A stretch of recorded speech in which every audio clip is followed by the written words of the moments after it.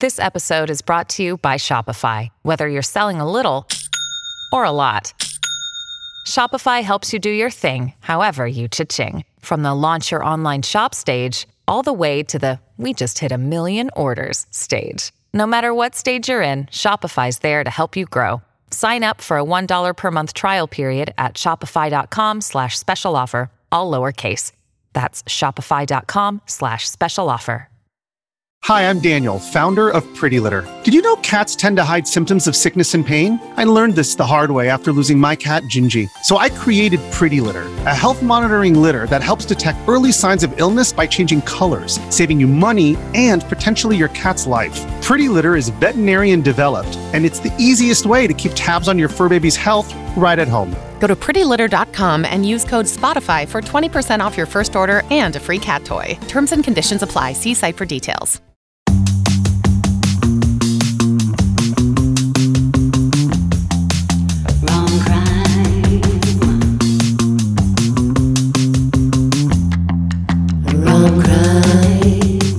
Oh my God, you guys. We're still coming off clean and reeling from our new logo launch. I know. What did you guys think? I think it looks amazing. That's right. I could not be more thrilled. They got a new attitude. Yeah, it's like a new look, same show. And just wait, y'all. If you are interested in having some merchandise with our logo on it, we are going to be creating that too. Yep, we're stoked. And yeah, we appreciate you guys. That's all. So with our new logo in place and our, just our asses in the seat recording for you, I bring to you.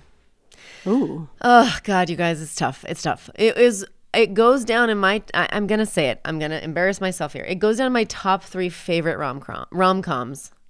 Okay. And well, it's such a fun movie. As a child, I will say, I watched it mostly, it came out in 1987. The movie that I will be covering for you today is Overboard, starring Goldie Hawn and Kurt Russell.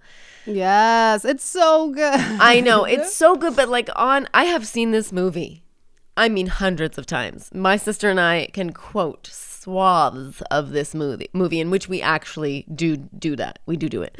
But I'm watching now as an adult woman, and it has been quite a few years. I'm not going to shit on this movie, Mom. Don't worry. It's our favorite. We love this movie. It's one of those movies that you could just put on in the background and fold clothes and clean and just know the lines, and it's funny, and I love Goldie Hawn. And the chemistry obviously and is Kurt amazing. Russell, amazing chemistry. They're both beautiful. I always think, anytime for some reason the image from this movie that springs to mind is never when she's at the farm. There's some funny ones there, but I always remember that she's got her hair in this crazy high bun thing with these weird sunglasses on and her bathing suit, and she's just for some reason I remember just being I'm obsessed with Goldie Hawn. No, this is an amazing character. I think Joanna Staten, in the character she plays, was my fashion icon as a child. I think that she influenced a lot of the way, and her character is based off a very rich heiress where her mother, it's almost like Old Money. Is anybody watching The Gilded Age?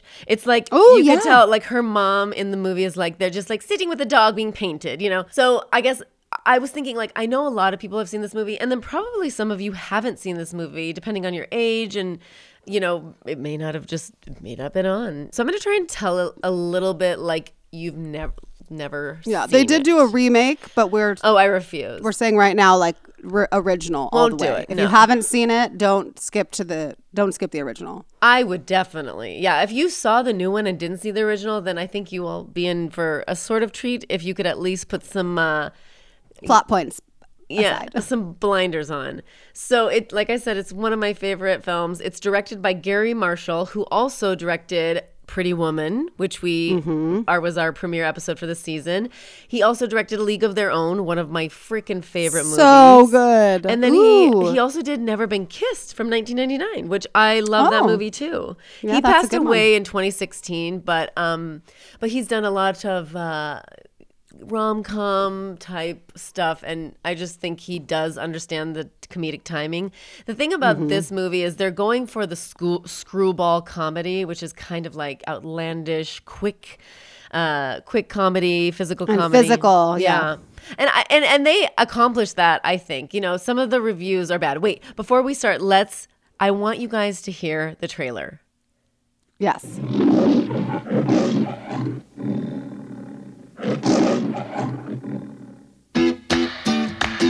Somebody call for a carpenter? That's my wife's department. Mrs. Grant Staten III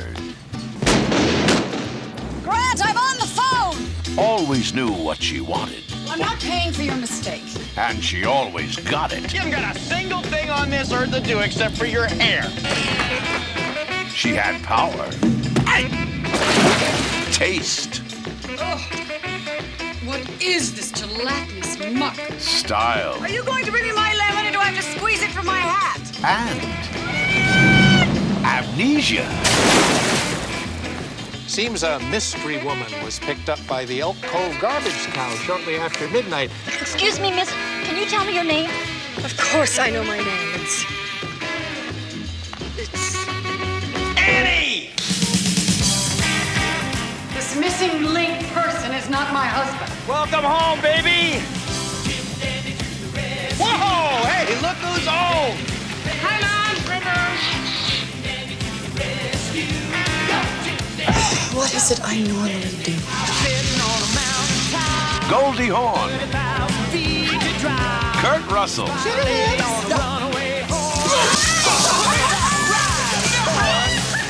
Overboard.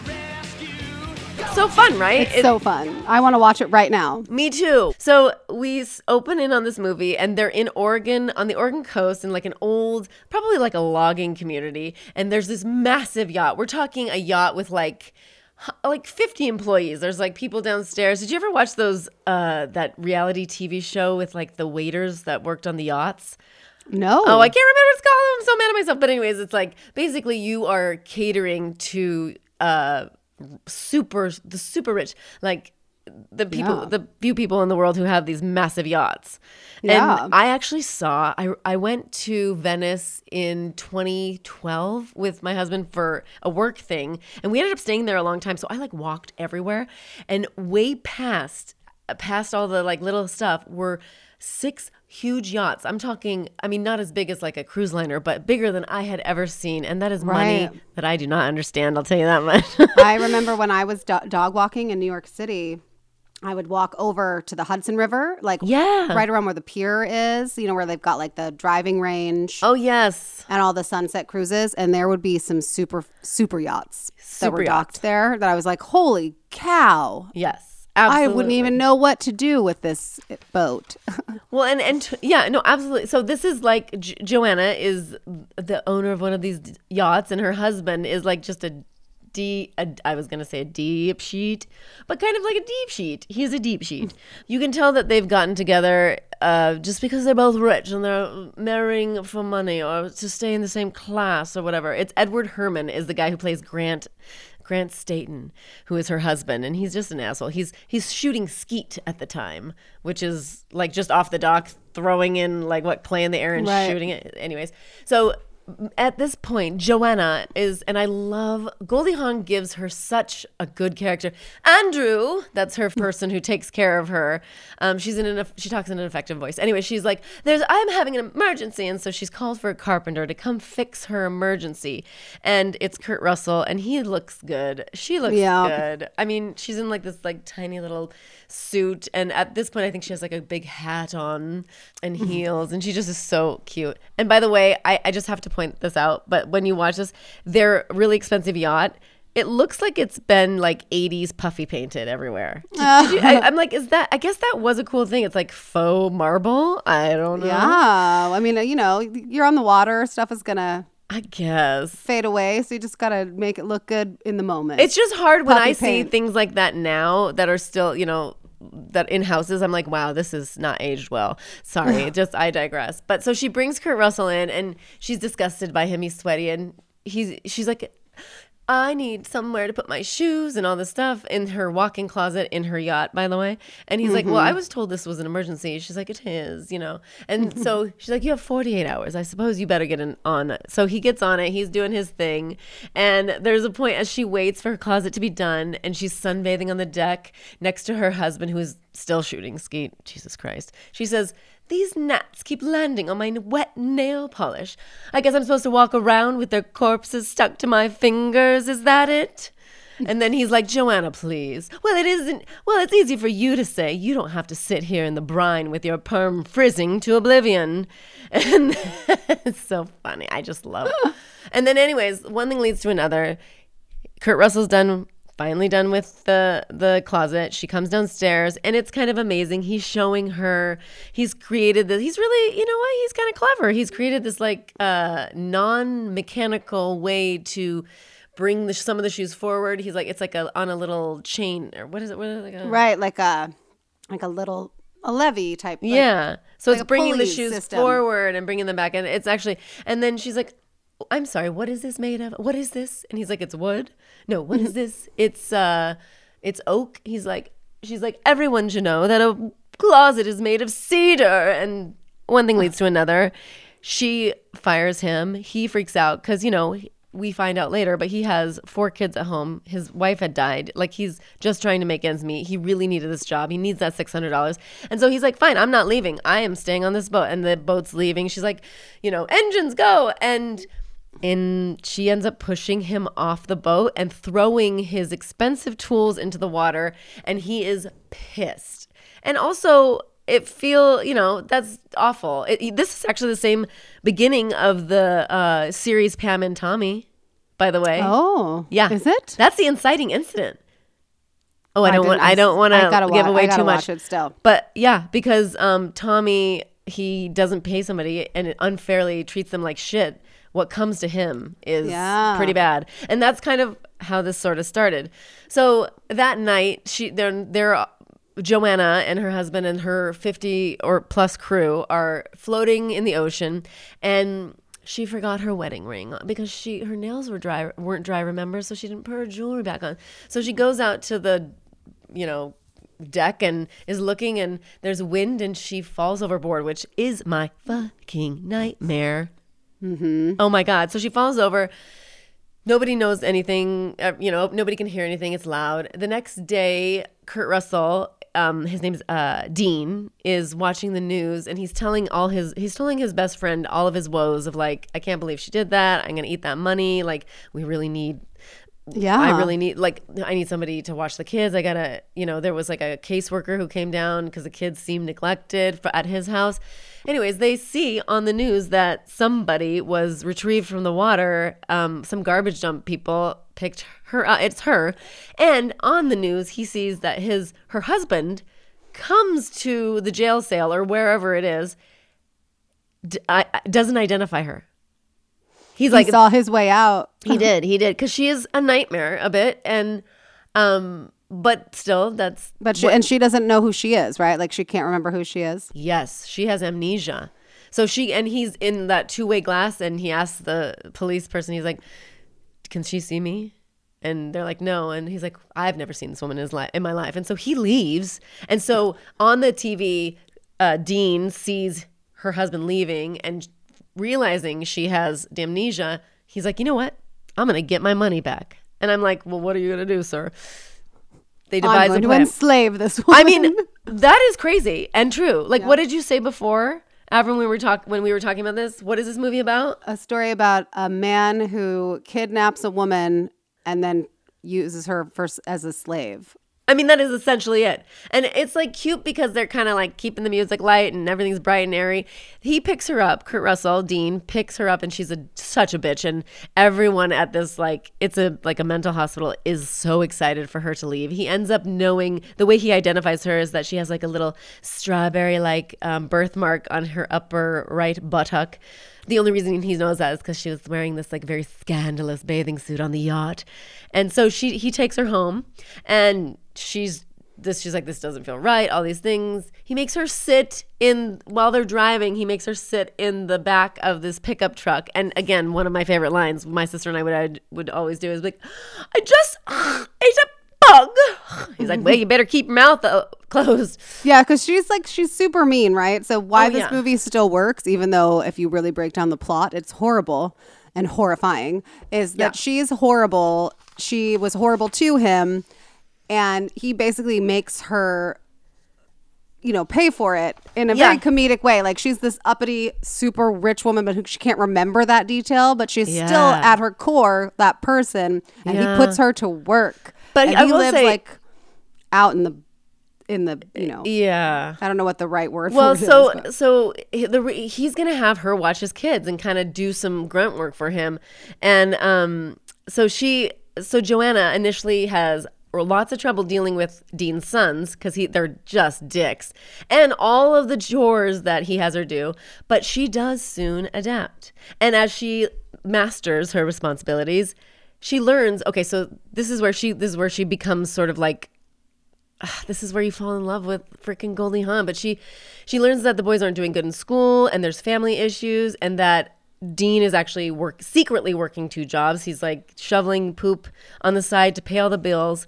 Well, guess what? She falls in love with him, and she develops motherly love towards her sons, and she starts like thinking, okay, how can I help this? And she starts efficiently budgeting and like convinces Dean to be responsible, more responsible, and like, their schooling, and she's kind of making him be, she's showing not her old colors. She's becoming a nicer person, which is probably a little far-fetched because, she probably would be having a psychotic break at this point where she, in real life, because she deals with it. I mean, okay, wait, I have to say one thing.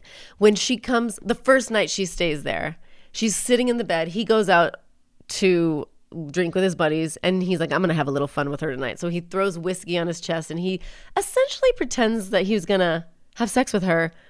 And she's terrified, and they do it in a way where, like, I guess the tone is not so rapey, but there's a point where he's like, no boom boom. She's like, no boom boom.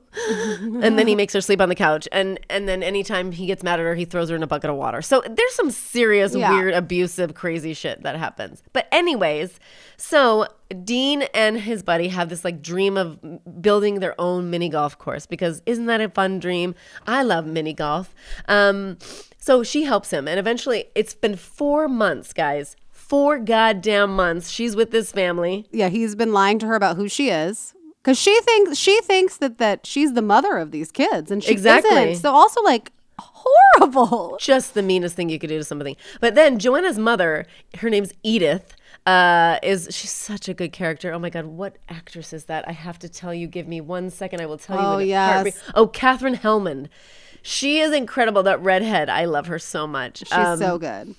And she's like, because earlier in the movie, when she's talking to her mother on the phone, she's like, I forget what's his name wants me to have Edward wants me to have a baby, and her mother says, well, Joanne, if you have a baby, you won't be the baby anymore. I love that. It's good. That's another line that my sister and I always say to each other. But anyways, after 4 months, Joanna's mom, she figures out Joanna's fate and threatens to have Grant hunted down, forcing him to reluctantly end the part. So what happened now is Grant has gotten these escorts or party girls or sex workers that he's partying with. And another line that my sister and I would always say is one of the workers was named Tofudi, and he was like, Tofudi, where are you, Tofudi? Where are you when I need you? Tofudi.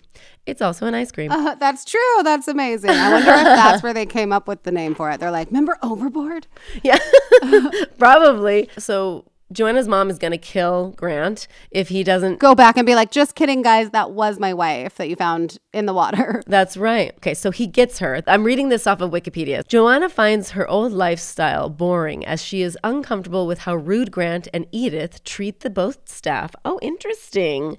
She apologizes to her butler, Andrew, and the boat crew for her spiteful treatment towards them, and soon realizes how happy she was with Dean and his sons, prompting her to turn the yacht back towards Elk Cove. The next morning, when Grant finds out that Joanna has changed course, he becomes insane and takes charge of the boat, admitting that he purposefully abandoned Joanna and had numerous affairs with other women in her absence. Dean and the boys arrive on a Coast Guard boat to rescue Joanna, but are called away due to the sighting of salmon poachers. And Dean grabs a life jacket and swims toward the yacht, and Joanna does the same. And insane Grant furiously takes aim at Joanna with a bow and an arrow, only to be booted overboard by Andrew, because he feels, And then after reuniting with Dean, Joanna assures him that she will divorce Grant for his infidelity so that she can marry Dean and have his sons. Guess what? Inherit her fortune. It's not his. It's her money. Oh, that's right. And then at the end, Dean says, "What could I give you that you don't already have?" And in the sweetest little Goldie Hawn voice, she goes, "A little girl." So let's have another baby. But I guess once you have that many kids. So it is a fantasy, but it's just for me, I guess seeing it, get them young. I've seen it since I was a little kid. I freaking love. If anything, I just love Goldie Hawn and Kurt Russell. I would watch them do anything, and they're like my favorite couple. And they have amazing chemistry, and it's, again, like you mentioned, the whole kind of, it's a screwball comedy, right? So even though when you break it down, it's horrible, like abuse and kidnapping, it's done in a way that's very comedic. Like the way that she's, attempting to like get out of this bucket of water is, it makes you laugh, even though it's, I mean, even her looks, like she can look like a side eye. It's hilarious. Oh, okay. So I haven't been doing reviews, but there is, interestingly, just like a critical response on the Wikipedia, and they're all like really tight. So I'm going to read a couple of these. The critics mostly did not like this movie. So let's see. There's a reviewer from Rotten Tomatoes said, Goldie Hawn and Kurt Russell's comedic chops elevate waterlogged material, but not even their buoyant chemistry can keep Overboard's creepy concept afloat. I mean, I kind of think it did, though, just for me. Variety praised Hahn's performance, but called the film uninspiring, unsophisticated attempt at an updated screwball comedy and that is brought down by the plotting script and a handful of too broadly drawn characters. Whatever. And then the Washington Post called it a deeply banal farce with one-dimensional characters, a good long look at her buttocks, and lots of pathetic sex jokes. Well, I could see that a little bit. And then Roger Ebert, he actually liked it. He said, yes, while it's predictable, he wrote, the things that make it special, however, are the genuine charm, wit, and warm energy generated by the entire cast and director, Gary Marshall. I like that. Yeah. I like it. It's a fun one. I mean, again, I would never say don't watch this movie because I, like you, saw it when I was young and it just always made me laugh so hard and brought me a lot of joy. And maybe inspired a little bit of like fashion ideas in my young brain. So good. Because it's she has the greatest wardrobe when she's the rich lady. Only when she's the rich lady. and then she's just wearing like his like oversized clothes when she's his kidnapped victim. Right. Amazing. I love it. It makes me want to watch it after we finish recording. Okay. So I obviously was trying to come up with a crime to tie into this. And I thought to myself, okay, what about a story about, I don't know, some uppity rich lady gets murdered by her staff, like a member of her staff or something. Right. But ultimately, I always type in, ever since I got lucky with Practical Magic, I always just type in the name of the movie and then true crime, just to see, there's some crime in some real way connected to the film. And there isn't in this case. However, there was something that kept coming up immediately. The only thing that came up when I typed in Overboard True Crime was like links to a 2020 episode also called Overboard. Weirdly, didn't know this when I picked this crime. The episode is hosted by my father-in-law. He's the investigative journalist. Yeah. So shout out to my father-in-law, Jim Avila. This episode, I think, originally aired in 2009, but they basically did, it's almost like a revisit to it, like an update, because things happen. And so there's interviews from back in the when it all went down originally, and then there's interviews from, this aired in like 2020, and there's interviews from that time as well. So the episode is called Overboard. It's an episode of 2020. I think it's like season 42, episode 14. Wow. Look at me. I got it. I got a shout out for my family. And because when you had mentioned this movie, I had this spark of a thought of a crime that I remember when you say overboard, kind of like striking something in me. And I'm just going to go ahead and do a warning here for anyone listening, because as you know, I'm the true crime person. This is such an upsetting crime story that it's the kind of thing that will keep you up at night. And certainly the first time that I heard it, it draws fear in a very real way, because it's so unimaginably evil, and it's committed by real people. Like, real people do this to real other people, and it's evil and it's horrible. And so this is just fair warning that we're in for a really, really sad ride. But the bad guys do get caught, so at least there's that. They're not still roaming around. It's not that kind of scary. All right, so I'm going to tell you guys the story of the murders of Tom and Jackie Hawks. So Tom and Jackie Hawks were considered by every one of their many, many friends. They were a well-loved couple to just be like the epitome of an amazing love story. They were both, so he was divorced when they met. He had 2 sons that he basically mostly raised. He did share custody with his wife, but he was the primary custodial parent. And he was at a chili cook-off when he saw this absolutely stunning, stunning woman. That would be Jackie. And he was staring at her so long that she actually noticed and smiled at him. And then he felt like he needed to go say hello, since he had just been obviously like really looking at her for a long time. Anyway, they hit it off. That's 1986. In 1989, they are married with 150 of their closest friends. She is called Mom by his 2 sons, even though their mom is still living and in their lives. They love this woman so just as much that she is also Mom.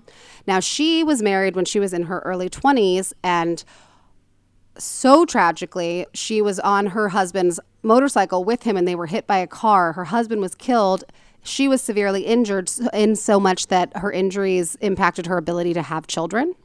So she never was able to have her own kids, but she loved these 2 boys like they were her own, and they loved her like she was their own. Anyway, hardworking, wonderful, loving family. He was a probation officer. They were very, very frugal. They had a plan. So while they weren't rich, he had made some good investments in a couple of like real estate things, and they saved and saved and saved, so that by the time he was, I think it was 55, he was going to be able to retire. Nice. And they had saved enough money that they were going to buy a yacht and spend their retirement cruising around the world, via yacht. So they put together the money. They get this yacht. It's a 55-foot trawler, so it's not like one of those super yachts, but it's, it's got 2 bedrooms. It's a little bit of like it needs some work. And they name it, and I love this so much, they name the yacht the Well Deserved. And they put another like $50,000 into fixing it up, and it's immaculate. They redo the inside with teak wood, so it wasn't cedar, but it was teak. They update all of the equipment, so they've got like the highest level of like GPS and navigational equipment on there, and they are just meticulous in their care and love for this boat. And they spend 2 years of their lives cruising up and down the California and Mexico coastline. So like, remember where I got married, Vaughn? Yes, I do. Kind of like down through Baja, that area will come into play in the story. And they do this for 2 years until they get a bit of super life-changing news. Their youngest boy is having a baby, and they are going to be grandparents for the first time. And while Tom is excited, Jackie is like over the moon excited to get to be the grandmother to a brand new baby. As I mentioned, she was never able to have her own kids, and they can't wait. And they decide that, okay, we've had this amazing 2 years of like cruising around, adventuring, they take all these home videos of the 2 of them on the yacht. There's like dolphins. He's always working out. He's like a real fitness buff. And she's always complimenting him. She's like, there's Tom working out on the deck over there. Doesn't he look so good? Oh, he's so handsome. And he is really strong. Like you can tell. I think he was Kurt Russell handsome? Yeah, like Kurt Russell handsome. They're super like fitness buff, like Southern Californians, you know? And so they decide they're going to sell the yacht and buy maybe like a smaller boat and a smaller home in Mexico, in a town in Mexico that's very close to Arizona, which is where their kids live, and now their grandchild's going to live. They're from Prescott, Arizona originally. So that's the plan. And on November 12th, they take the yacht out for one last big hurrah with a bunch of their friends, including Tom's brother, Jim Hawks. They all meet in Catalina Island. They have like a little dinner party and they say, we think we've sold the boat. We found a seller. We're super excited and we're going to start this next chapter of our lives. And we're so sad to be leaving the well-deserved behind, but we know that this young couple is going to take really good care of it. And we just can't wait to be grandparents that just dote on our grandbaby. So then on November 15th, Tom calls like one of his friends and he's saying like, hey, you know, I'm here with the buyer. We're going to take him out for like a test drive basically for the boat. Like we're going to go out to Catalina, let him kind of mess around with it, you know, test drive it. And then I think we're good. I think the sales is completed. And that is the last time anybody ever hears from Tom and Jackie Hawks. So their family members knew that was the plan, right? That they were going to do this test drive and then they were going to kind of make their way back home for Thanksgiving. Right. So when the day before, I believe, Thanksgiving comes around and they still haven't heard anything since that day that, you know, they said that they were going to do this test drive, they're starting to get concerned. It's not like them not to answer their phones. And so one of the sons, I think it was Ryan Hawks, calls his uncle, Tom's brother, Jim, who happens to be a former San Diego police chief. So he's like, hey, we haven't heard from them. This is really weird. You know, Thanksgiving is tomorrow and they're supposed to be coming for Thanksgiving. And so he immediately, Jim, gets in his car and drives to Newport Beach, which is where they would dock their boat. And that's where they were going to sell the boat from. And the Well-Deserved is parked right in its normal, like, you know, slot on the dock. Mm-hmm. But he can tell immediately by looking at it that something isn't quite right. There's like a dirty towel hanging out of like one of the ports.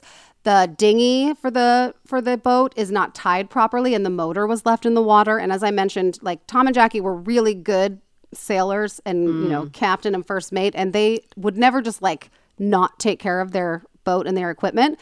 Mm-hmm. So they also noticed that like there are tarps that have been like kind of halfway pulled down a lot of the technical equipment on board and it just doesn't look right. So Jim pulls out one of his business cards and writes on it, "Hi, my brother was the owner of this boat. We cannot locate him. We know you purchased the boat from him. We were wondering if you could just give us a call and tell us if you've seen or heard from them." And the next day, he does get a call from Jennifer De Leon, who is like, "Yes, hi, my husband Skylar and I did buy this boat. Actually, we too have been trying to get a hold of them because they left some of their personal items on board and we don't know, you know, how to get it back to them. And then also we have some questions about some of the, you know, how to use some of the stuff on board. So we will let you know if we hear from them, but also will you please let us know if you hear from them because we need to talk to them as well." So, you know, everyone is still unbelievably concerned. They had a good friend. Her name was Trisha. And because they had been living on this boat, cruising around for 2 years, she was the one who would like take care of paying their bills and their financial stuff since they would be sometimes in foreign countries and then in open water with no connection to the internet. And so she goes and she checks and she's like, well, that's weird because if someone bought their boat, they would have most definitely deposited that money. And there has been no deposit on their account. And that doesn't make any sense. And so Jim is like, okay, something is definitely wrong. And he officially files a missing persons report with the Newport Beach or the Newport, California Police Department. And so now they are looking into it and they look into Skylar and Jennifer. And it turns out Skylar is actually has a record. He's a convicted felon who was in prison for armed robbery. And so they're like, okay. Uh-oh. Also, it's this like young couple and they're like, how did these people afford a yacht? You know, it's $500,000 to buy this yacht. So they start looking into him. They also get a search warrant for the boat. And when they go aboard the boat, besides it being kind of a mess, they find a receipt from Target that's weird to them, because on the receipt is garbage bags, bleach, and Tums. And one of the cops in this episode is like, you got your clean kit for if you're going to murder someone, you got your cleanup kit. And then you got, if you have even a little bit of a conscience, you maybe have some Tums because you're going to have some stomach issues because you're doing a really bad thing. And I was God. Interesting. So they track the receipt, and in Target, everything's always on camera. So anytime you make a purchase, you're on camera buying it, and then you're on camera exiting. And so they know what Skylar looks like because he has a record, so they could look him up. His photos are in the system. And they're surprised when they see that the purchaser of these items is not Skylar. In fact, it's like a middle-aged dude, and they're like, who the heck is this guy? So it turns out the guy who had been purchasing the stuff at the Target is Jennifer, Skylar's wife's dad. They question him. He's like, yeah, they just asked me to pick up some stuff. Jennifer had sent her dad to buy this stuff because they're cleaning up this new boat that they bought. So that's why I bought this stuff. You also buy trash bags to throw out trash, and you buy bleach to wipe down floors. And so they're like, oh, okay. So they bring Skylar in, and they want to ask him some questions. And he basically tells them the way it worked was, we met up with them in the parking lot there's a parking lot on 15th Street where the dock is, where the boats are parked. He brought a suitcase full of cash. He gave it to Tom and Jackie. They had a notary there. They signed over the boat to him. And they left and drove away in their silver Honda CRV, and we haven't seen them since. And he is able to produce all of the documents that are completely legitimate with the signatures of the Hawks, his signature, his wife's signature, the notary signature, and a witness's signature. So police are basically stuck. They know something is wrong, that this couple would not just disappear. But they also know that this young married couple that bought the boat, they legally own this boat. They have all of the proof that they do, and they can't prove any foul play in any way. So they do what they always have to do, which is what they never want to do. They reach out to the media, and they put out photos of the couple, and they basically say what we need to find, because we do believe that foul play has befallen them. We don't think that they're out there somewhere, but what we want to find is their car. So they also specifically are like, this Honda CRV with these Arizona license plates, we need to find this, because maybe if we find this, at least then we can backtrack and figure out where they've been and what's going on. So the very next day, they get a phone call, a woman who was an expat living down in Mexico, right outside of Ensenada. It's just crazy to me, because this is literally the same area where my husband's family has a house. We got married out there. So I'm very familiar. This woman calls, and she's like, hey, I saw about the car and the couple on the TV, and I'm looking at that car right now. It's in the parking lot of my of this trailer park area. And she even snaps a photo and sends it to them. She's like, this is the car, right?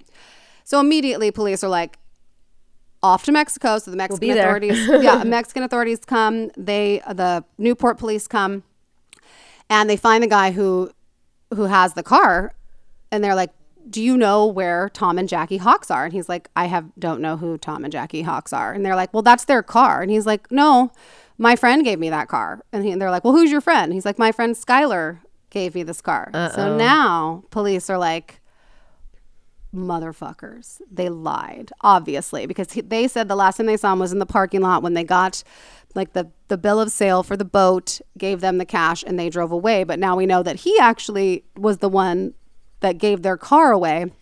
They also find video footage of Skylar and Jennifer at a bank in Arizona attempting to empty out Jackie and Tom's bank accounts. But they explain this away because they also, in addition to the bill of sale for the boat, they have a durable power of attorney agreement signed by the Hawks that basically made them power of attorney of all of their assets. Now, police are like, no. And their family members are like, what? No. Why would they do that? But cool, calm, and collected Skylar, who has an answer for everything, is like, no, well, this is exactly why they did that.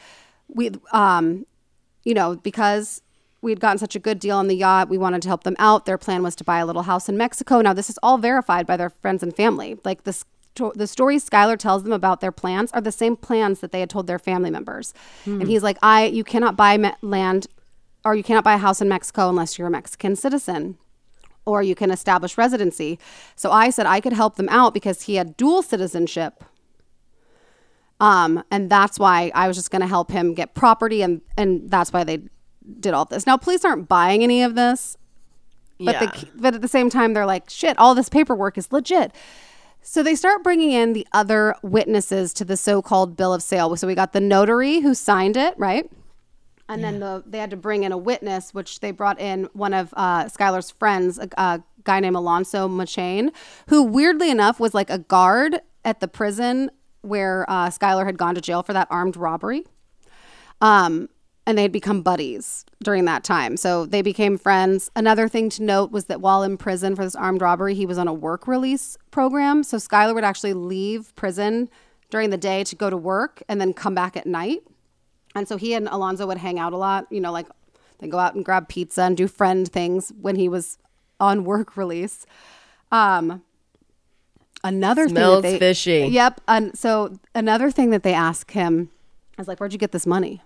We know that your wife is a hairstylist and you're like an electrician. So how did you have a $500,000? Oh, I can tell you. She's charging for children's haircuts for Oh, $130. there you go. There you go. So she's making so much money. But anyway, so he basically tries to tell them like I was an actor when I was a kid, because that's another thing, guys. It turns out when Skylar was a kid, he was a non-speaking extra in 2 episodes of the Mighty Morphin Power Rangers. But as an adult, he told everybody that he had been a child star.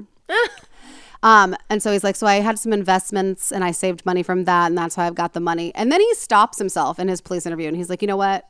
I don't know why I'm lying to you guys. Like, you're going to figure out that this isn't true.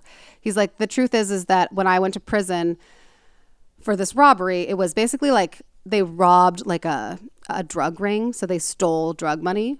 And he's like, and I hid my money before I was caught, and I have it, and I was basically trying to clean my money by purchasing this yacht. So he admits that he was money laundering, that he gave them dirty drug money for their yacht in hopes to like flip the yacht into clean money and start afresh. And they're so shocked by this confession of like an illegal act that they're kind of like, oh, okay, he must not be lying, right?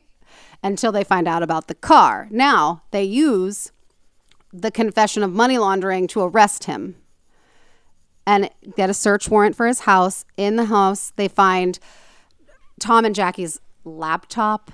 They had all of those home movies I mentioned, right? They find their video recorders, and when they put it on, it's the videos of them like out at sea, and then all of a sudden like cuts off, and it's now videos of Skylar and Jennifer's family Thanksgiving. Like they just started recording their own family memories over these people's memories.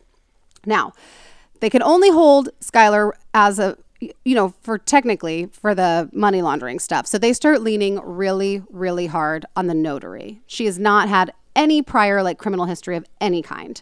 And finally, through like really hardcore questioning and being like, these people were murdered and we know you're lying, she finally breaks. She doesn't break in the interview, but she has a lawyer reach out and say, my client would like to make a statement. And she admits that she never actually met, you know, because all 4 of them. So Jennifer, Right. Skylar, Alonzo, the witness, and Kathleen, the notary, all have the same story about the parking lot, and they were sticking to their story.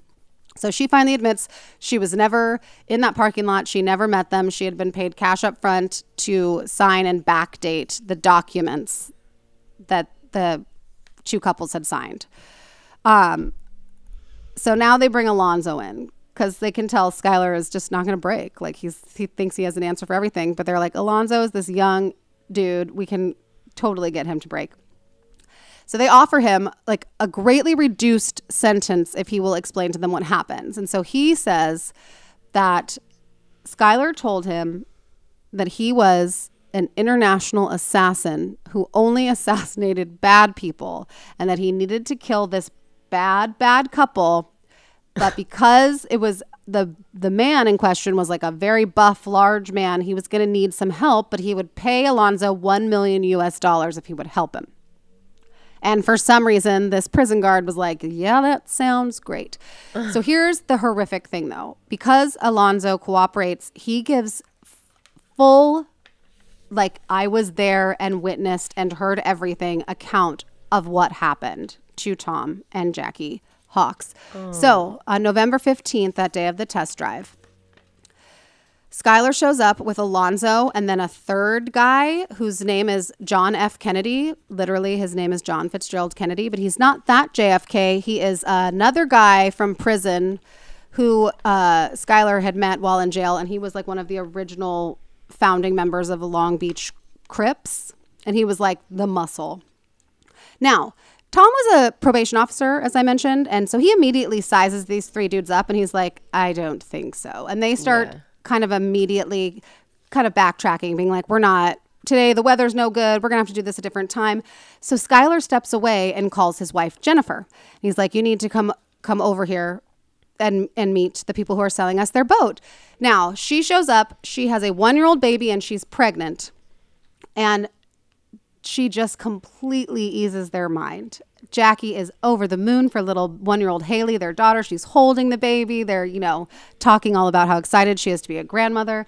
And so with Jennifer's arrival, they finally, like the wariness or, the something's not right here with these other dudes vibe kind of disappears because Jackie is now relaxed. So then Tom is relaxed. And then last minute, Jennifer's like, the baby won't stop screaming. Guys, I'm not going to go on the boat with you guys, but I'll see you when you get back. So she gets off the boat, and Tom, Jackie, Skylar, Alonzo, and JFK sail off. And they sail towards Catalina. And at some point, Skylar and JFK tell Tom that they want to show him something downstairs. Like, can you come look at this thing and explain it to us? Again, they have a lot of like high-tech equipment. And Alonzo stays up with Jackie, and very shortly they hear what sounds like a struggle coming. And now Alonzo knows that this is a sign that it's all started. They basically like tie the couple up, like handcuff them, and they're beating up on Tom because he's trying to fight back. And they keep asking, like, why are you doing this to us? We trusted you. Like, you just introduced us to your baby. Like, all we want to do is be with our grandkid. Like, why are you doing this? And, they're not getting an answer. And they're each brought individually upstairs to sign documents, like a durable power of attorney against their will. Sign the bill of sale for the boat. And Jackie, very smartly, when she's signing it, she signs her name Jackie Hawk, even though their name is Jackie Hawks. So she's like, she's indicating, they know they're going to be killed, but she's indicating to someone out there in the future to figure out that it was, they didn't give these people their boat willingly. Right. So after they've signed the paperwork, she's freaking out. They basically take the chain from the anchor of the boat, cuff them to the all the way at the farthest end from the anchor point itself, and it takes like all 3 dudes to lift the anchor because that's how heavy it is. After Skylar has navigated it to the deepest parts of the water off Catalina Island, which is like 3,500 feet deep, they, as the couple is begging them not to hurt them, and then Alonzo describes Tom as like rubbing his wife's arm and saying, everything's going to be okay. Where we're going together. Everything's going to be okay. We're going to be together. It takes the 2 guys, JFK and Skylar, to lift this anchor off, and they throw it overboard. And because the chain is so long, all that anyone can hear is like the sound of that clinking chain sound going off the boat. And then it goes taut and it starts to drag the couple. And they are fighting with everything they have, according to Alonzo, who was there and witnessed this. They're trying to hold on to stuff. Jackie hit her head really hard. But basically, there's no doubt in any of the people on board's mind that those 2 went over the edge, attached to an anchor that was rapidly sinking 3,500 feet deep. And they were definitely alive when they went overboard. Oh, my God. And that's why this is one of those stories that just gives you nightmares. Like, this couple was targeted for a boat and their very hard-earned life savings. They had no connection to these people. They didn't do anything wrong other than, believe that this young couple with kids was on the up and up, and they died in the most horrific way. And then Alonzo says after they went into the water that Skylar like jumped up and was like, woohoo, like we did it. What? And then they cracked beers and JFK fished off the back of the boat while they drove it back in. So he is obviously arrested for this crime. Now the question is his wife Jennifer, like how involved was she? Because she wasn't on the boat. Like that's everyone, right. She was not there. But it turns out that a lot of this plan was actually Jennifer's idea. And the putting the family at ease by showing up with the baby, like all of that. She's like, if they seem nervous, just call me. I'll be right around the corner, so I'll get there quick. I'll have the kid. He called her before, during, and after to like check in, make sure he was doing, you know, everything that they had talked about, because she wanted money. She came from like a nice family. They were struggling. They were living in her parents' garage. They had a second baby on the way. So she turns out was the mastermind of this. And she is then arrested. They actually offered her immunity at the beginning if she would just testify against her husband, like, and tell them what happened when they were still trying to figure it out before Alonzo basically took a deal. But she refused. So she could have never gone to prison if she just told them what happened, but she refused. She goes on trial first. She is convicted and sentenced to 2 life sentences without the possibility of parole. Then it's Skylar's turn. And I should mention, it's hard to like weave this into the story because it's separate. But one of the things that the cops found, and when they searched Skylar's and Jennifer's garage apartment, was in Skylar's possessions was a business card for a Los Angeles like police detective who worked with Interpol. And they're like, that's weird. So they called this cop. It turns out this cop had interviewed Skylar about the murder of a man named John Jarvie, who had been found on the side of the road just outside Ensenada with his throat slit. It turns out he was also an acquaintance of Skylar's when he was in prison. Skylar had told him that he had a big money-making like scheme for them, and all he needed was to bring $50,000, and they were going to drive to Mexico, and they were going to do this whole thing.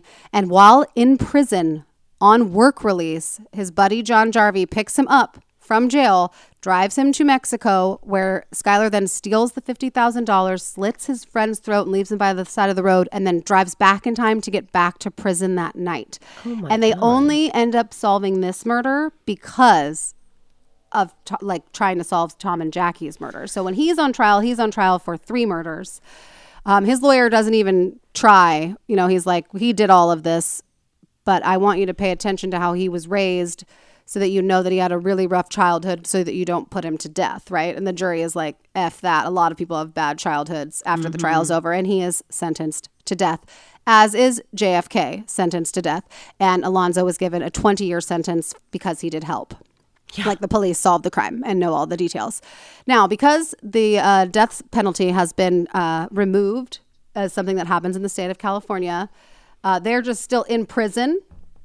They never, you know, I'm referring, I guess, technically speaking, this was what was weird, and it doesn't have anything to do with the story, I think.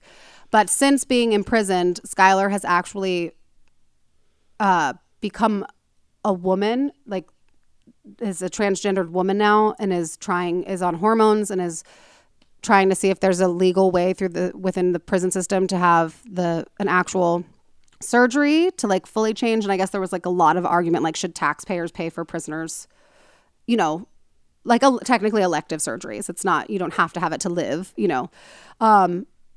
So that's an interesting thing that doesn't have anything to do with the story, but that was like the where are they now kind of thing. Wow. So still in prison, still calling herself Skylar.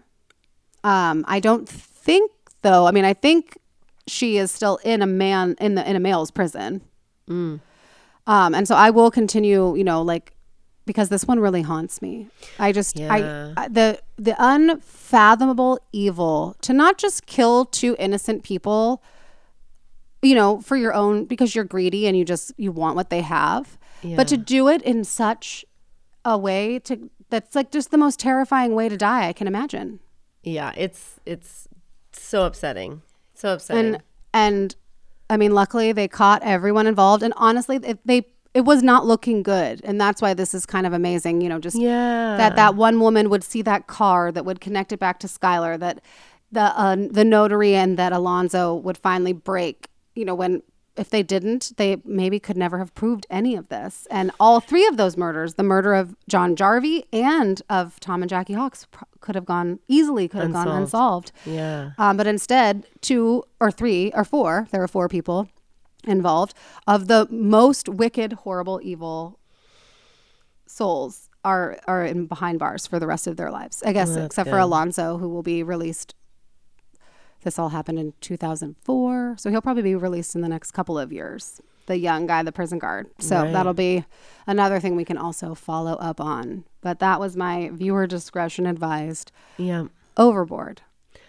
Wow. I'm a little bit speechless. That's a very fascinating story, and it just makes me think, oh my God, you can't trust anyone. It really does. I mean, it definitely makes you be like, I don't think I want to live in this world with the evil people that are everywhere. It's so random that would happen to somebody, but like, it's not only, it's random, and then just the level of cruelty and in the way that they killed them too. It's like people do, I mean, it doesn't happen often. Again, most murders are committed by people you know, but when people are, with the exception of like serial killers that are infamous, you just don't usually hear stories of like, something that's like so horrifying that you could only think it could happen in a movie, you know? Yeah. And like people pleading for their life and their family, and they did nothing to you. Yeah. And you choose to kill them, and then kill them in that way. Oh my God. Ugh. Gosh. Okay.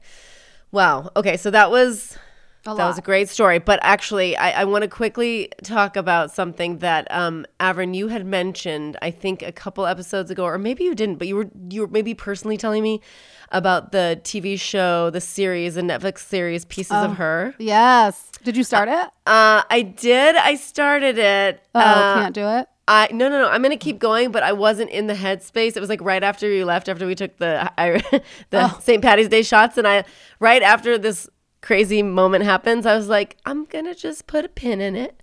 But I will say Toni Collette is amazing, and so I just want to second your recommendation for that. Was I think it the very beginning in the restaurant? Was it the thing with the hand? Yep. Yeah. Okay.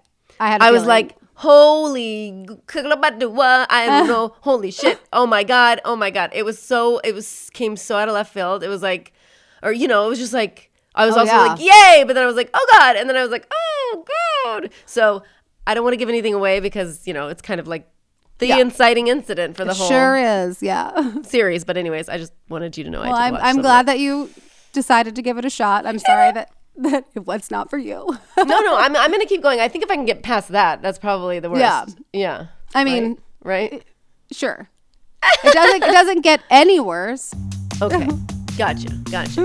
Guys, thank you so much for listening this week. We love you, and absolutely. We will see you next Tuesday. Bye. Bye.